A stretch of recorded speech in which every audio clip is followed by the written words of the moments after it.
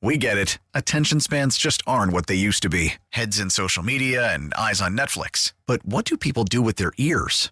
Well, for one, they're listening to audio. Americans spend 4.4 hours with audio every day. Oh, and you want the proof? Well, you just sat through this ad that's now approaching 30 seconds. What could you say to a potential customer in 30 seconds? Let Odyssey put together a media plan tailor-made for your unique marketing needs. Advertise with Odyssey. Visit ads.odyssey.com. We find him on the Great Midwest Bank hotline, and we find him on the Score 670 in Chicago, a longtime baseball beat, Bruce Levine, and my friend. Hey, Bruce, thanks for the time. Good morning, Tim. Happy New Year to you and your listeners and everybody at the station. Hopefully 2021 will be a more positive one for all of us. Agreed again. And now we look at, first let's get to just the world of baseball here. I was just talking about the financial challenges that are, with everybody. It's all business. It's our business, our parent company. I mean, we all have them. Baseball, your thoughts here, because I'm seeing some indicators and some offers and some accepted offers already that make me a little nervous, number one, about the Brewers, because that's where I live, but number two, about the game itself, Major League Baseball. Well, right now, again, we're in the same boat. If you're sitting on the owner's side of this or the player's side of this, they're still in the same boat that they were in last spring when they were negotiating how the players would get paid, how much they would get paid, how many games were going to be played, the great unknown of fans and stands. We're right back in that same mode. So when people look at the 2021 season right now, even though inoculations are being taken place, vaccines are out there, we don't know how that's going to impact the society or baseball and the players in particular going forward. So there's a tremendous amount of revenue unknown that's being fought over between the players and the owners.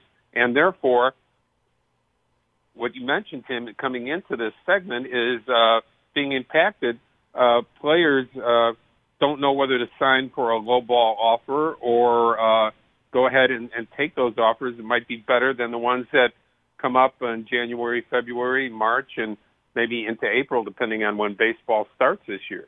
From all of that, it's still the great unknown. Even though we got 60 games in last year, nobody has any idea about rules, regulations, fans and stands, revenues going into this season right now.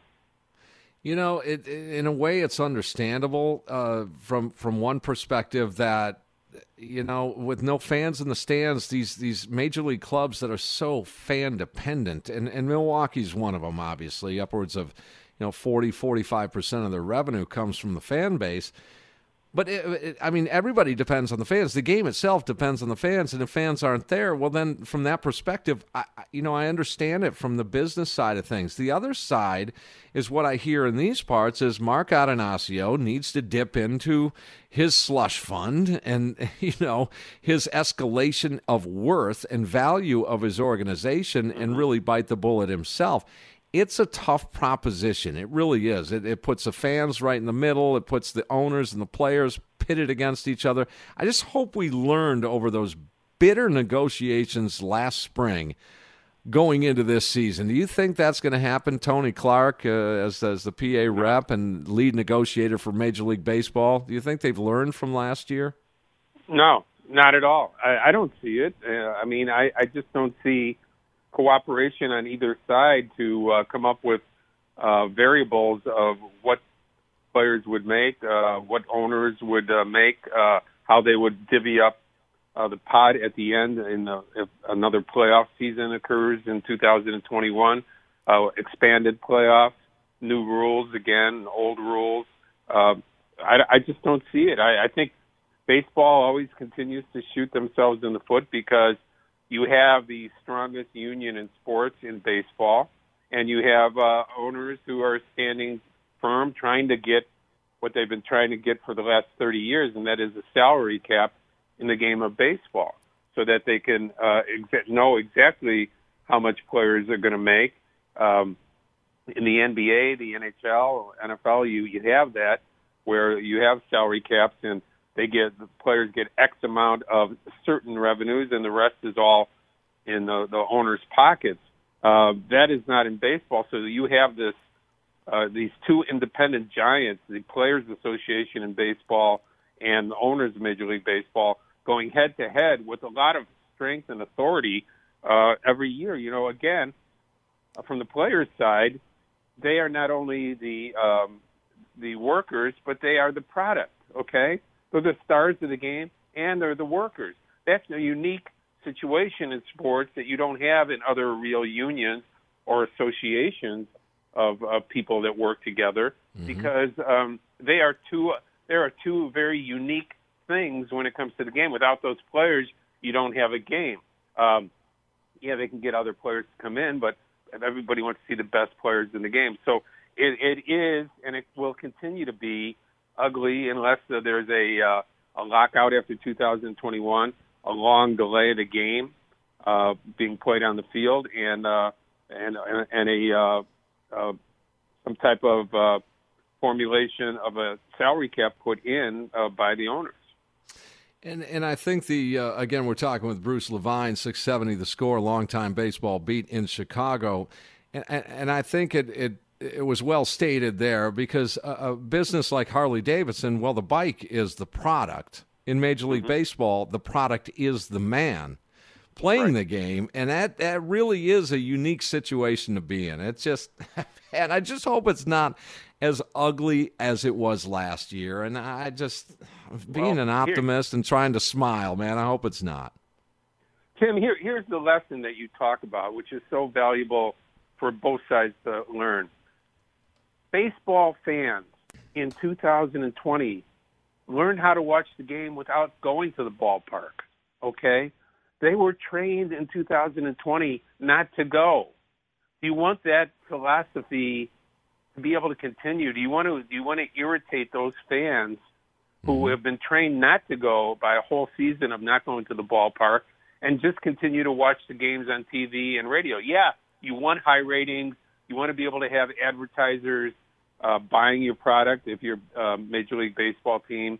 The players want to make a lot of money, but you are really tempting fate by daring the fans to get upset with you one more time and say, you know what? I'm not going to go to the Cub Brewery game.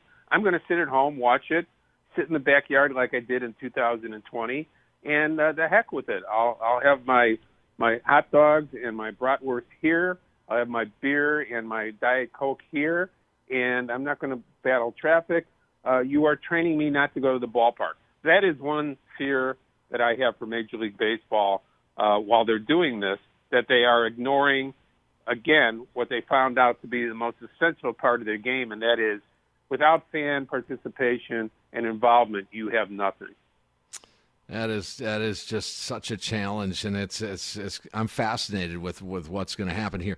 Let's get a little bit closer to home. A couple of more things here, Bruce. And if it's too close to home, I understand it. And the only reason I ask is because we're both in the industry, and that is Len Kasper. Kasper moving out of the TV booth for the Chicago Cubs to go over to the South Side into the radio booth for the Chicago White Sox, and I can't say, and I've talked to Len a couple of times over the years.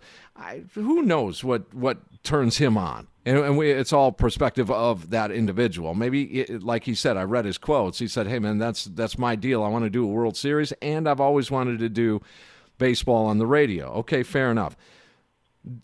But was that, I just have to ask, was that a money deal? And that would lead into the next question, the Darvish deal as well. But was that a money deal with Kasper? With the Chicago Cubs, because that's a great gig there, TV for the Cubs. Oh, yeah, you're right. It is a fantastic job, and somebody's going to be lucky enough to get that job, which is tremendously high profile and high paying. As a matter of fact, the Cubs offered him even more money once they got wind of him wanting to go to the White Sox and do radio to stay. So they countered it right away. It was more, he's on TV, he's going to make twice, or radio, he's going to make half as much money. But Len has decided, and, Len's a friend of mine, that the art form of radio is something he's always wanted to do. He had this opportunity to stay in Chicago and do this job, and therefore he was putting money second and what he wanted to do first. He always talked about how Ernie Harwell, the great Hall of Fame announcer, a good friend of his and mine, was indeed what he wanted to do. Television came along because of Len's great talent, and it took him away. Now he wants to go back to doing radio, and probably would want to end the next 20 years doing White Sox radio. But he will continue to do television. He'll do up to 25 games along with Jason Benetti. When Steve Stone is off, he has 25 days off every year, and they'll work together on that. So it won't be all over with from that perspective for his TV career. Yeah, I do love radio, obviously, and he must also. He'll never remember this, Bruce, but we both worked together. I was sports director at a little station in Kenosha, and he was covering some Brewer games. I think he was in college or just out of college. He'd never remember that. But, hey, man, that dude worked for me. That guy, because I was sports director, allegedly. Anyway, let's get to just one thing on the Darvish deal. With Theo out, which did surprise me, by the way. But Jed in now, he swings this deal. Prospects, does this scream to Cub fans that a rebuild is on its way here? Or is this a money thing? I think you can make a case for all of that. I think that Mr. Ricketts, at the end of the year, Tom Ricketts, the owner of the Cubs and the chairman of the board of the Cubs, pointed out to me in an interview that the Cubs need to do a better job of developing young players in the organization, that the Golden Goose just can't keep feeding them by $250 million payrolls. That's not the way they want to have sustained success. So there was a mandate to Epstein and Hoyer, and Epstein left, of course, in November, and president of baseball operations, Jed Hoyer, picked up the mandate from Ricketts that they do things in a different way. They're not throwing $100 million toward their pitching staff like they had over the last 6 years. That's not going to happen. I'm talking about $100 million per year in part of their salary base going to pitching, because they had not developed a pitcher in 9 years. So it was all players they traded for, players they signed as free agents, international free agents. That's the only way. So this is a mandate not to be cheap, but to do things kind of the way that the Brewers and Attanasio, and the Brewer front office have gone about, building their teams by developing and signing players, trading for players, and not spending money, throwing money at free agents all the time. So this is all of those things. It's about a different way of using their resources. It's about rebuilding a farm system that's not there.